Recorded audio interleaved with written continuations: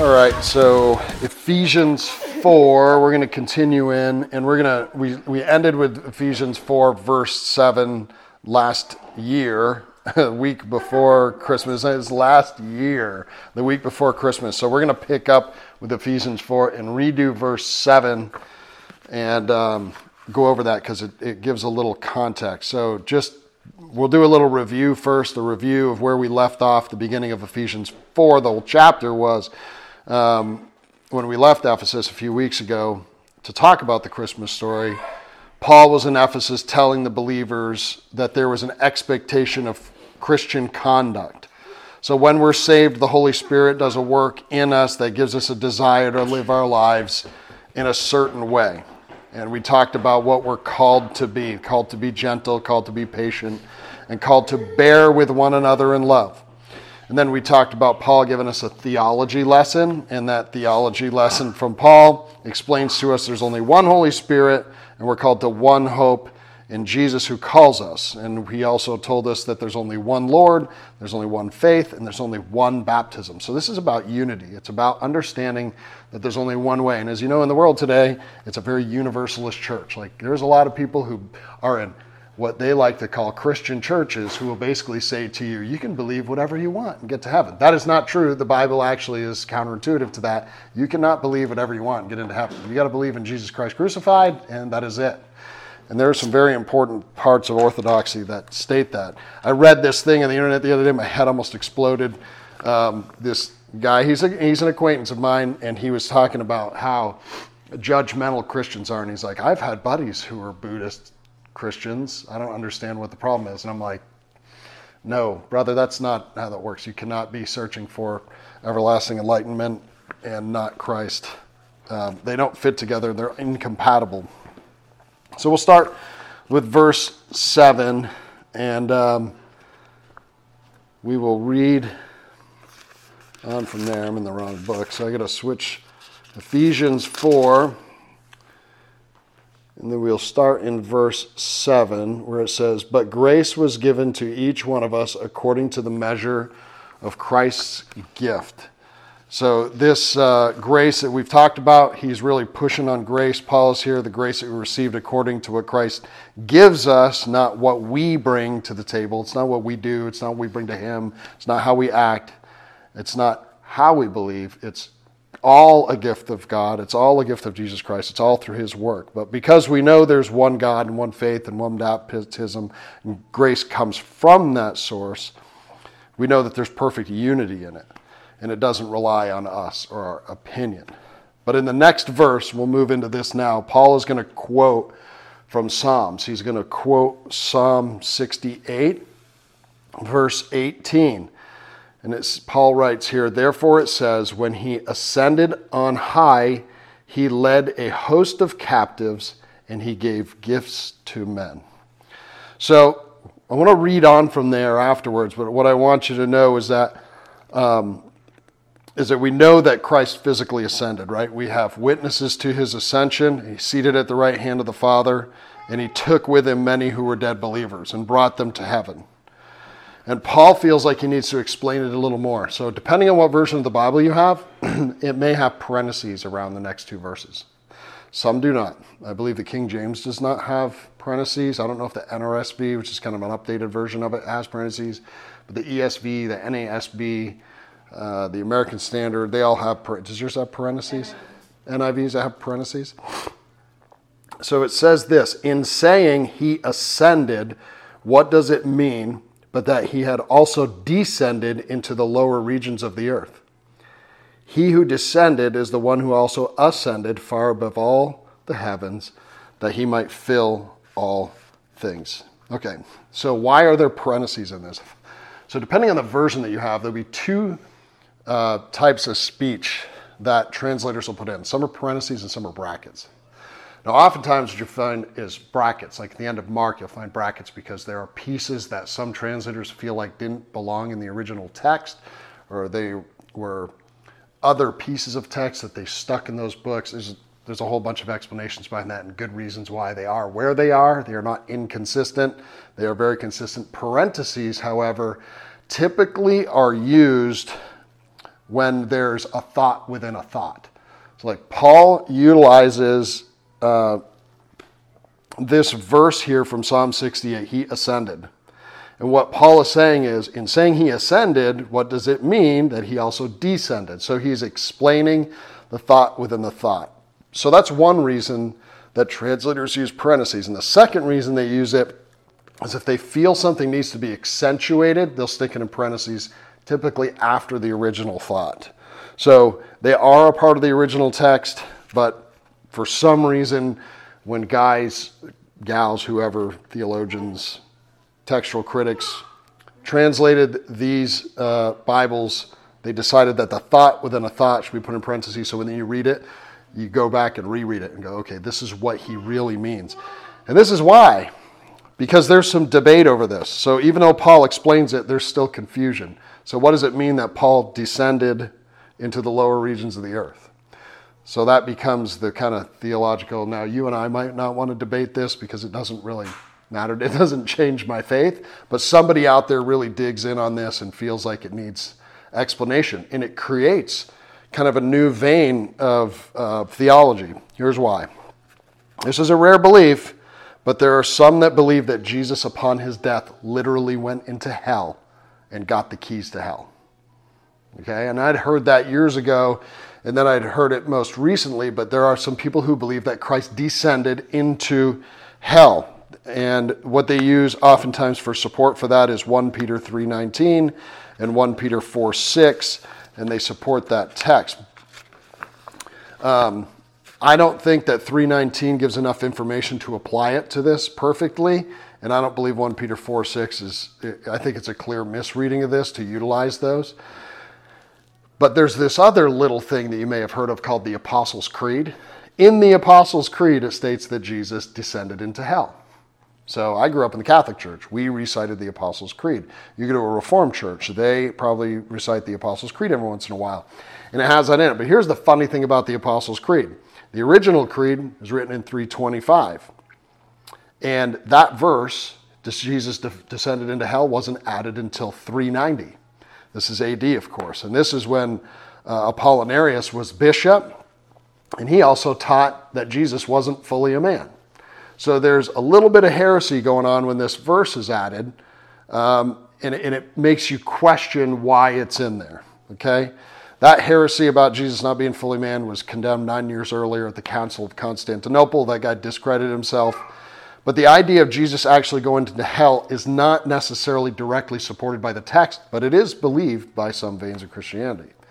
But here's the funny thing. If you remember, Jesus is on the cross, and he is there as we picture it, and he's between two criminals, and one of them decides that he is going to believe. His heart's been touched by the Holy Spirit, and he believes. And if you remember what Jesus says to him right before that guy dies is, "Today I will see you in Paradiso, in the garden, in heaven." So Christ, when he died that day, went to the garden. He went to paradise. He went to heaven. He didn't go to hell. As far as we know, that's what he said. So I tend to believe what Jesus said. The second thought was that Paul means that Jesus physically descended into the grave and ascended out of the grave. And this would kind of make sense. This is kind of the very, easily applicable thing. Like he descended into the grave. Like when somebody that dies, we put them into the ground and then they rise up out of that if you take them out. Even though Jesus probably wasn't put down, he was put into a grave. Kind of the thought of burying somebody is the thought of what you do with a dead body. So that, explanation of I put you down and then you rose up out. And then there's the third thought, which is the final thought, which kind of holds to Christian orthodoxy, is that Jesus descended as he came out of the heavenly realms. So he was in the beginning, John 1:1. He was in the beginning with God the Father. He became a man. Through Mary, he descended. He became man. He did his ministry. And then after he died and spent 40 days walking the planet, continuing to minister, he ascended again. But what's really important about this is that Paul is telling us about Jesus' nature as one who belongs above all things, And he decided to position himself into the lower regions of the earth to show his humility, to show his humanity, and to show his love for people, right? He emptied himself and became one of us so that he could do that work that we needed for him to do on the cross for our sins. So the next 7 verses are going to show us how we're going to maintain unity in the church, and it also talks to us about leadership or positions in the church that have been established in order for us to grow in unity. So we're going to read verses 11 through verse 16, and we're going to learn a little bit about the positions of the church. So it says this, it says, "And he gave the apostles, the prophets, the evangelists, and the shepherds and teachers to equip the saints for the work of ministry, for building up the body of Christ, until we attain to the unity of faith, the knowledge of the Son of God, to mature manhood," or womanhood. The word man there just means person, "to the measure of stature in the fullness of Christ, so that we may no longer be children tossed to and fro by the waves and carried about by every wind of doctrine, by human cunning, by craftiness and deceitful schemes. Rather, speaking the truth in love, we are to grow up in every way into him who is the head, into Christ, from whom the whole body, joined and held together by every joint with which it is equipped, when each part is working properly, makes the body grow so that it builds itself up in love." So Paul is explaining the order that keeps us unified as believers here. And this is really important. This is a really important part of the text. And Paul does this in a couple of cases where he sets up what does the church look like? Who is put in place to do what in the church, right? So he instituted positions held in the body of Christ that keeps order and ensures that the saints, that us as believers, learn the entire counsel of God. It's important that we learn properly, and part of this is from sitting under good instruction, and part of it's self-instruction, part of it's good study. It's taking in good biblical material during the week when you're reading. But these are the positions that he gives us here. He gave the church apostles. So we've talked about this. Paul talked about it a couple times because in Galatians and Ephesians, he refers to himself as an apostle. And we talked about it in previous studies, what it means to be an apostle. Christ has to appoint an apostle. Although you might see in the South, churches you drive by and they say they're apostolic and somebody calls themselves an apostle, it is absolutely not true. You can't have an apostle anymore. It's unbiblical. The Bible lays out how apostles are chosen. Those do not occur today. But they're very specific positions, apostles. And then prophets. So Old Testament prophets is one of the things he's talking about. And we all read possibly the first century prophets that are there as well. If you look into Acts 11, 21 through 28, you'll see that there were prophets prophesying at Jesus' time. Whether that continues in today's world, that is a highly debated topic. I tend to believe that we don't have modern day prophets because there's no more prophecy that needs to take place. After Revelation, we see what the end of the world looks like. We see what it looks like when Jesus comes back. If somebody prophesies something, has a word from God, then it should be written down and put in the Bible. If you remember back to Ephesians 2:20, the church is built on these two things. It's built on the apostles and the prophets with Christ as the cornerstone, and that's the important thing. So we also have evangelists, which are those who go spread the good news. We have shepherds, which are elders, pastors, and overseers, and then teachers. And all are equipped to teach. All teachers are equipped to teach. And it's an equipping by the Holy Spirit, so some people probably should not. So why did he separate these roles out? So they're all very weighty. They all require attention. They all have detailed work. People should be putting time into them. And there may be some crossover. Some people do a multitude of these things. But overall, they all work together to ensure believers know the fullness of truth. And it builds up the church. And like it talks about here, it helps us to mature. We should be being more mature as believers every time we read, every time we study, as we live in a relationship with our wife, a relationship with our husband. As people who are unmarried yet, we should continue to grow towards somebody who is becoming more mature as a believer. So we're all called to evangelize at some level as well. We should be sharing the gospel with people. But in this case, when we talk about evangelists, we really talk about people bringing the gospel to new places. This word is really euangelistes, It's more of a word about somebody who carries the gospel instead of somebody who just, like, I can evangelize my neighbors, but I'm not carrying it to them. This is like somebody leaving Jerusalem at the time and bringing the gospel to somebody else, like a traveling deliverer of God's word. Then you have shepherds. Shepherds are like pastors, elders. We have a great deal of information about the requirements for them. Actually, when we started doing Bible study here, it's the first thing that we went over because I think it's important that we know where we stand if we're going to sit under somebody that's teaching the Word of God. There needs to be expectations. So 2 places we find those in the letters to Timothy and the letters to Titus from Paul. And in 1 Timothy 3, verses 1 through 7, what we're going to see is an overseer must fill all of these roles. And I'll just read them so you can hear them because this is important. So in your life, wherever you are sitting in a church or in a study, this is what you should be thinking about a pastor, preacher, overseer who is, expositing the text and reading the Word of God out to you. They need to be these things: above reproach, husband of one wife, sober-minded, self-controlled, respectable, hospitable, able to teach, not a drunkard, not violent, not quarrelsome, not a lover of money. They need to be able to manage their own household well with dignity and keeping his children submissive. This is in quotes. I want you to hear this. If someone does not know how to manage his own household, how will he care for God's church? So, if you have somebody whose house is just a complete mess and the wife and the kids are off doing some other strange stuff, they are not fit to be a pastor, preacher, or overseer. And they also cannot be a recent convert and you'd be well thought of by outsiders. These are very specific. If any of these is not met, they're disqualified. Titus 1 is very similar, covers a lot of the same things, but in that letter, Paul adds this: he must hold firm to the trustworthy word as taught, so that he may be able to give instruction in sound doctrine and also to rebuke those who contradict it. So here's this thing with unity. With unity comes rebuke. You need to be able to look at things that are not biblical and then say to people, that's not biblical, that doesn't fit what the Orthodox Church believes, what we believe, what comes from the Bible. And then James goes as far as to say, not many of you should become teachers, my fellow believers, because you know that we who teach will be judged more strictly.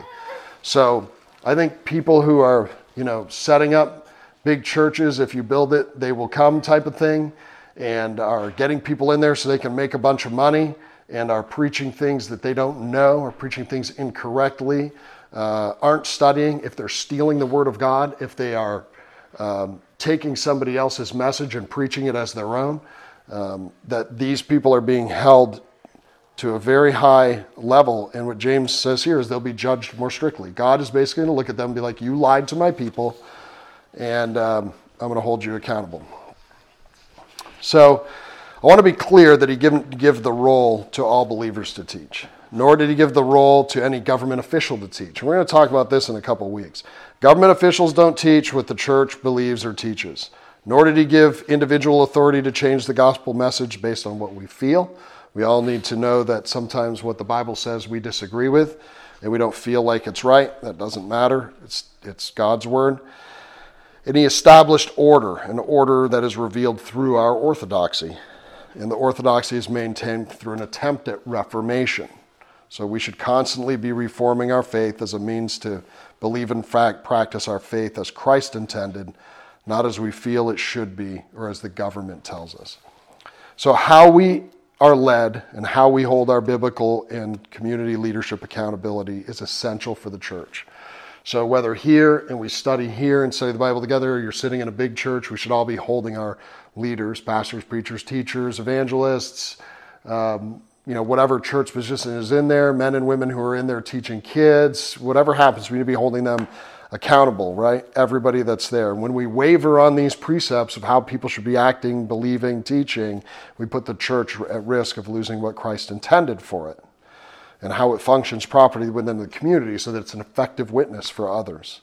So how are we supposed to call ourselves Christians when we don't believe what the book says? Like, the book says to do it this way, but then churches will waver on it and set it aside. Like, that doesn't make any sense. I believe what's in the book. Hold people accountable. It's right.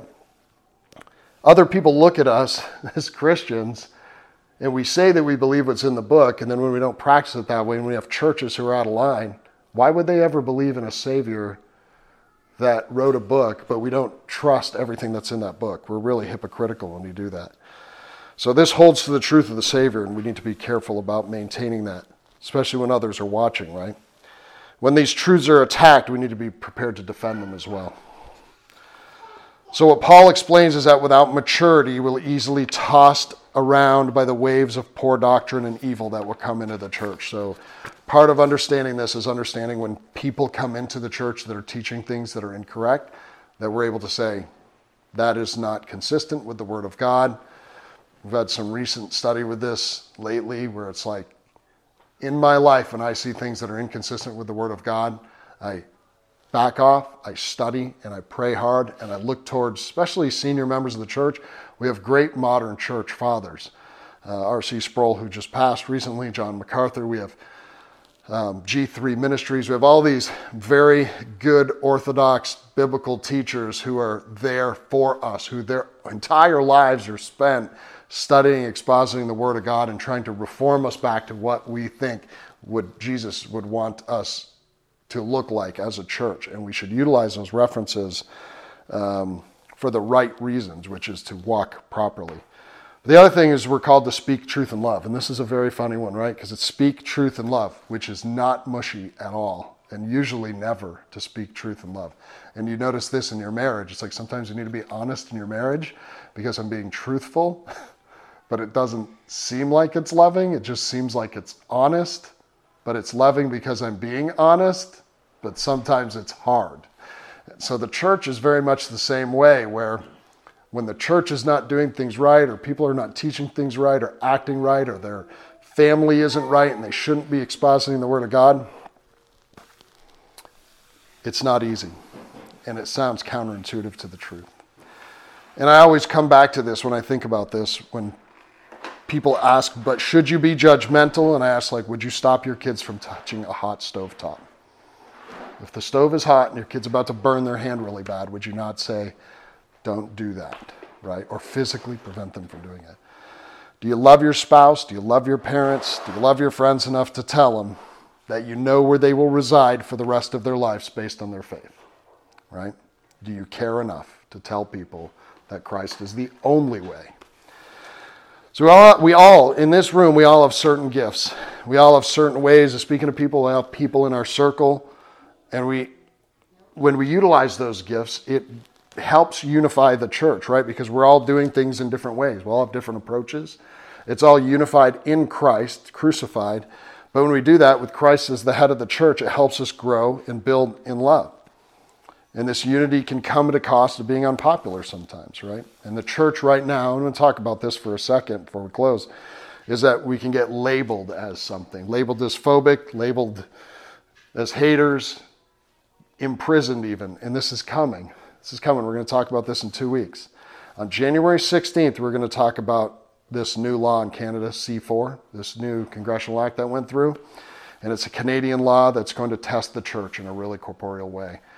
It is going to be pretty tough. So we'll talk about that more in 2 weeks, and we're going to get into it and how that new law is going to really be hard on the church in Canada, because they are going to start leveraging the legal system to prevent Christians from being truthful about the way people live their lives.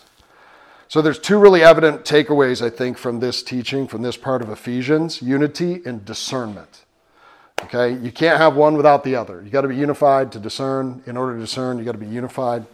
And I can't encourage you to read your Bible enough. It's so important that you're reading the book on your own. You got to be at home. You can't give the world 23 hours and 55 minutes and then give God 5. You got to give God a little bit more than that. Let Him speak to your heart. When you read the Word of God, it is the Theopneustos. He is pouring Himself over you. Study the Word of God. Find reliable, orthodox, and reformed resources that help develop your faith. And when we are unified in one true faith of Christ crucified, we grow and develop better. So this is my prayer for you this year. As we begin this new year, and we face things like new births, new school years, new semesters, new jobs, new challenges, my prayer is that we'll hold fast to the truth. I pray that we are all equipped, this whole group that meets here, that we're all equipped to be good servants and strong evangelists, that we serve each other, we serve the community. When one of us has a need, that we are quick to respond, that we're good evangelists, that we share the word of God with the people that are around us, that we share the hope that we have in our hearts with the people that need it. And I pray that all of our kids, from my grown ones down to our ones that are still in the womb, that they will grow up in homes that see their mom and dads love one another. Mom and dads love one another in a godly way that shows them that God loves them, that when they see that, not that we'll ever be perfect, but that they see mom submits to dad and dad submits to mom in a way that they love each other sacrificially, and that's what God's love looks like. And I pray we'd be honest about being discerning believers that seek the one God and Father, as Paul would say here, who is over all and through all and in all. So, Father, I thank you for who you are, and I thank you for this amazing message you brought to us about church unity, about discernment. I just feel like we really need to hear this today, that you've got an order for us, you've got an order for our church, you've got an order for our lives, and that when we attempt to be orderly, that we are able to be better servants of you, Lord, that we are able to love you better, and we are able to love each other better, and we are able to love others better. That we work hard to become intimate with you, Lord. You sent your Son to give his life on the cross. It is the least we can do to learn what he would have for our lives. It is the least we can do to learn and study your word. It is the least we can do to reach out to those who have less. It is the least we can do to reach out to those who need that hope. I just ask that you'd make us strong and bold in that, Lord, that we would constantly try to love each other and love others in a way that shows your love for us. And I ask for all of these things in the name of your precious Son and Savior, Jesus Christ. Amen.